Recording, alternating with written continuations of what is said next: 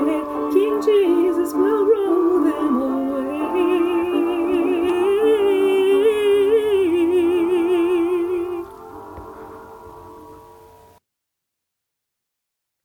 Welcome to the Inspired Word of God. I'm Marcia. The message today is called What It Takes. Many people believe that as long as they do good deeds for others, they will have their salvation locked in. And while we are to do good things for other people and show that love that the Lord wants us to show, deeds that we do not give salvation.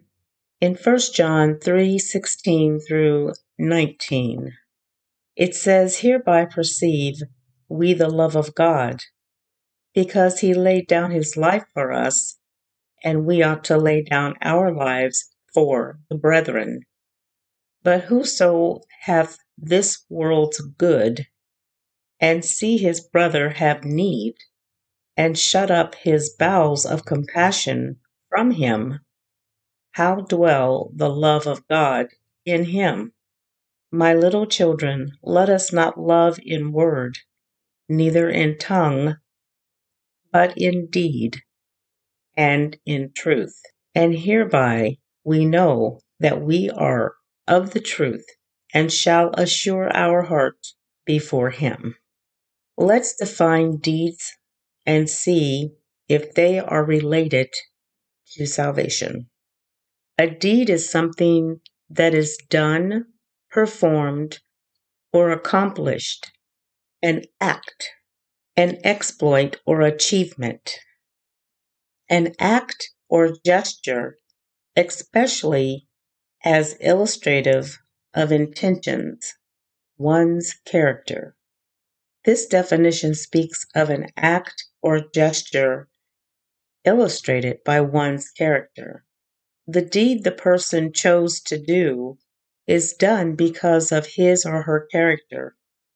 That same deed can be done by a person of bad character. You don't have to be a great person by nature and character to do a deed for someone. You do have to have a good character to get into heaven. Character is defined as the moral or ethical quality of a person. It comes down to motive. What is the reason behind the person doing the deed? Motive is something that causes a person to act in a certain way or do a certain thing. The person that performs a deed, no matter how great or extravagant that deed is that they do, it does not place salvation upon their soul. So what does it take to get to heaven? It takes deliverance from the power and penalty of sin. It takes receiving redemption and salvation in Jesus Christ, and only Jesus Christ. No one else or nothing else. When we confess our sins to the Lord, asking for his forgiveness, turning away from that sin, we can receive redemption. Redemption is atoning for a fault or mistake. To atone, it's making amends for sins and wrongs that we have done.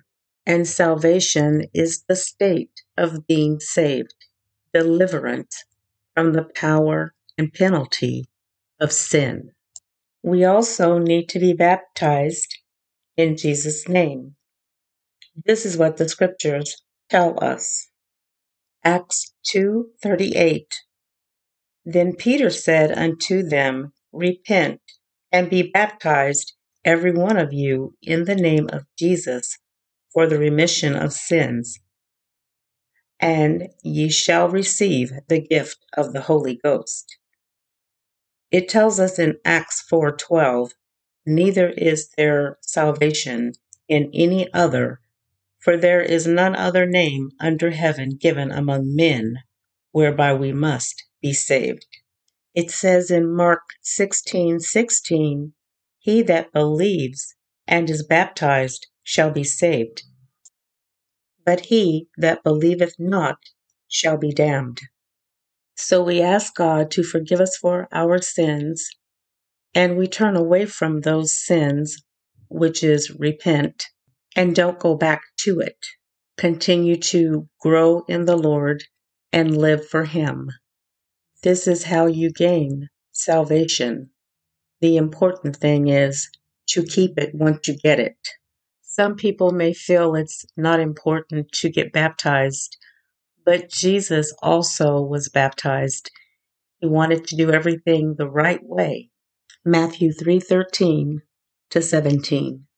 Then Jesus came from Galilee to the Jordan to be baptized by John. But John tried to deter him, saying, I need to be baptized by you, and do you come to me? Jesus replied, Let it be so now. It is proper for us to do this, to fulfill all righteousness. Then John consented. As soon as Jesus was baptized, he went up out of the water. At that moment, heaven was opened, and he saw the Spirit of God descending like a dove and lighting on him. And a voice from heaven said, This is my Son, whom I love. With him I am well pleased. It says in John 3:5, Jesus answered, Verily, verily, I say unto thee, except a man be born of water and of the Spirit, he cannot enter into the kingdom of God. When the person receives the Holy Spirit as evidence of speaking in tongues, he or she is baptized both by water and the Spirit. This is what it means to be born again, to be born of water and the Spirit. Jesus was explaining this to Nicodemus, who was one of the Pharisees. And Nicodemus didn't understand the concept of being born again. He was asking Jesus, how can someone old be born again? They can't re-enter the womb for a second time. And Jesus was explaining being born again had to do with being baptized of water and being baptized of the Spirit, which is the Holy Spirit. That's what being born again is. This Spirit, which is Holy Spirit, who comes from the Lord, will lead and guide you in all things. The Holy Scriptures tell us that the Lord is coming back for a church without spot or wrinkle. To be spotless is to have no blemish, to be free from any stain, to be clean, spotless, pure, undefiled, free from moral impurity, unsullied, a spotless character. Ephesians 5:27 says that he might present it to himself a glorious church, not having spot or wrinkle or any such thing, but that it should be holy and without blemish. So in this scripture, you hear that there should be no spot, no wrinkle, and without blemish. James 1:27, pure religion and undefiled before God and the Father is this, to visit the fatherless and widows in their affliction, and to keep himself unspotted from the world. This scripture mentions pure religion, undefiled before God. Undefiled is having a righteous character. If you are born again, then you have gone through the process of walking away from that sinful life and receiving salvation. It also says to visit the fatherless children the widows who are afflicted, but keep yourself unspotted from the world. We don't have to act like those of the world and stain our spirit and character in our daily walk. Working on our spirit and living right, remaining spotless, and having integrity in our character places us in alignment with God. When we do things for others, it does please the Lord. He blesses us for having a genuine heart. People struggle with those words of spotless, without wrinkle or blemish.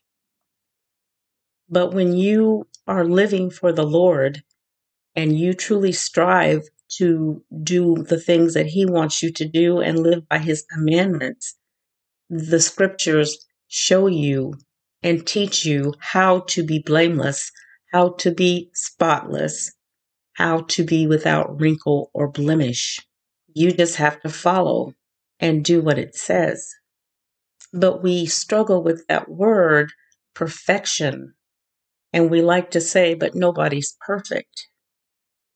But if you follow the scriptures and do what it said in Ephesians that I just read to you, 5:27, you will be perfect. You will be spotless, without wrinkle or blemish. The bottom line, when the Lord returns for His people, His church, this is what He wants us to be like. We cannot walk into heaven, something that's pure, with stains of sin on us. He's not going to let that happen. But He has equipped us with His Word, and He has equipped us with Holy Spirit to dwell within us and to lead, guide, and direct us. Revelations 22:14. Blessed are they that do His commandments, that they may have right to the tree of life, and may enter in through the gates into the city. Revelations 22:12. And behold, I come quickly, and my reward is with me, to give every man according as his work shall be. My closing prayer. Lord, I pray that your holy scriptures will give understanding to people so they understand that they cannot get into heaven by their deeds. I pray for many to claim their place in heaven by receiving redemption.